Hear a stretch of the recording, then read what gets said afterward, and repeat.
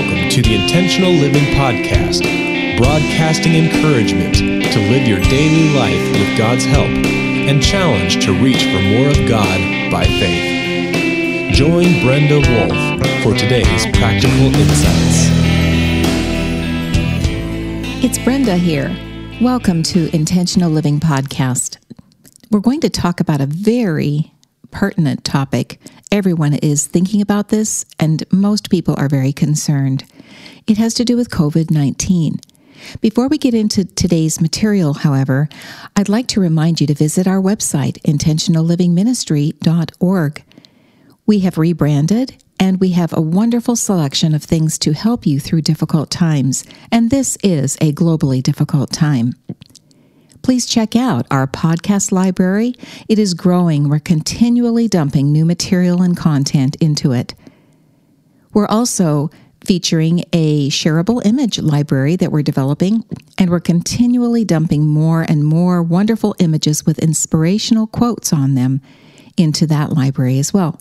So please join us and feel very welcome. We'd love if you could make Intentional Living your website that you feel comfortable with, that you can interact with, and that you know you can find tools and resources to help you as you live your life. Today's topic, COVID-19, a global pause. Our global community is facing one of the greatest challenges that we've ever faced together before. The COVID-19 pandemic is giving everyone opportunity to reach for their highest and their best responses. That's a positive look at what we can be doing. We're going to talk about several different topics under this main topic, and it's going to be basically the state of things. So let's start with the state of the pandemic. Mind you, I'm not going to be giving you statistics and medical research and the final word on law, but I am going to talk about the social aspects and how that affects our relationships and your decisions each day. It does affect your family, and it certainly affects your personal life and probably your career. So the state of pandemic is our first look. Some global citizens are enduring severe suffering, having contracted that COVID-19. Others are suffering terrible, sorrowful losses because of loved ones who didn't make it. And you know, for many, fear is pressing into their hearts.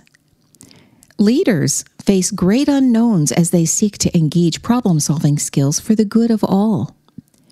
Communities have basically shut down. Schools, businesses, and professional groups have closed except for the emergent situations. Online teaching has taken over almost everywhere around the world.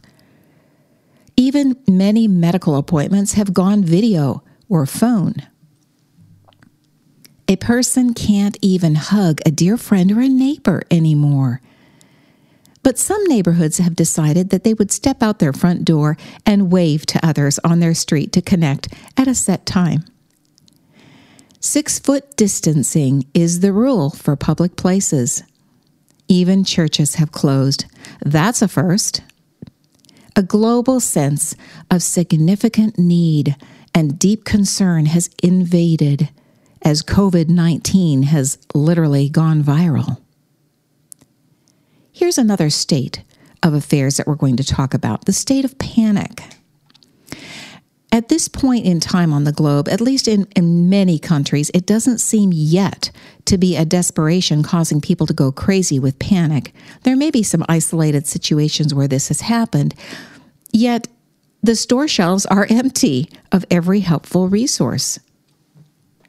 From dried rice, beans, pasta, bread, canned goods, and flour, to milk, medicine, and healthcare products containing at least 60% alcohol. Bleach is hard to find. People are wiping down groceries and mail before bringing it into their homes. There's a limited supply of medical protective gear, and hospitals are even rationing until supplies can be replenished. People are desperate to stay safe. Families who have first responders and medical professionals or grocery and pharmacy personnel various critical cafeteria and housekeeping employees, those families are praying hard for their loved ones as they serve in higher risk jobs. Shutdowns affect jobs and incomes. Sober seems to be the general climate everywhere. There's another state that's going on all around the world right now. We're going to call that the state of pause. If only it had been under different conditions. A pause is something our world has needed for a very long time. Mandates of shutting things down because of the ravaging disease have filled many people's days with time that they are not used to. They can't go anywhere. Some feel awkward in these pauses that were once filled with frenzy and hustle and bustle. Others are glad for a bit of a breather.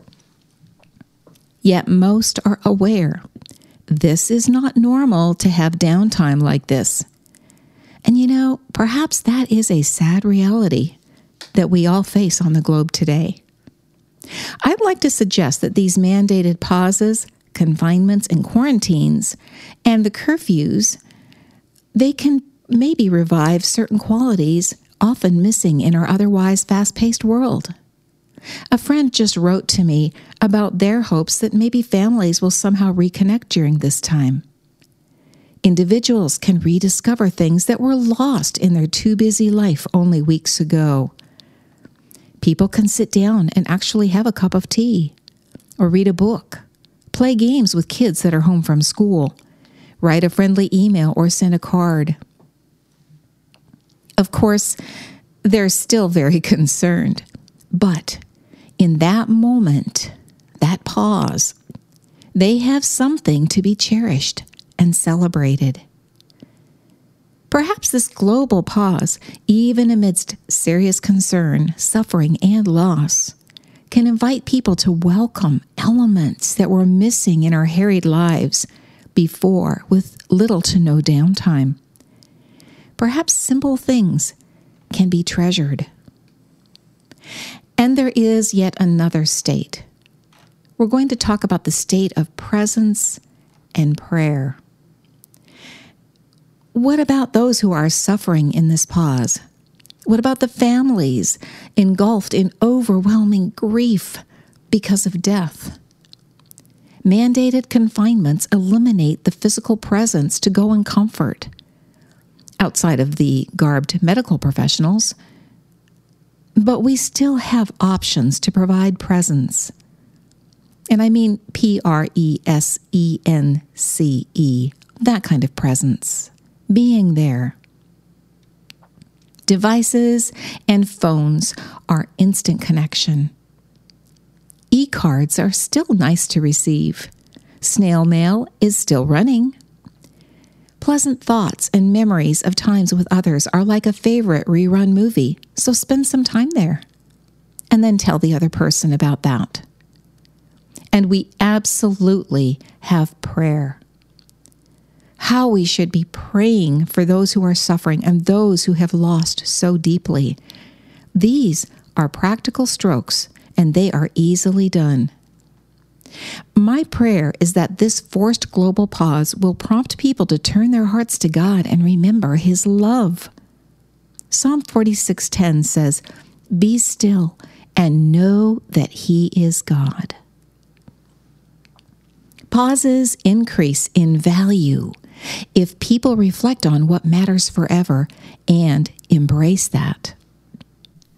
Perhaps by turning to God, a person would find healing for a broken heart, or peace in their normally loud loneliness.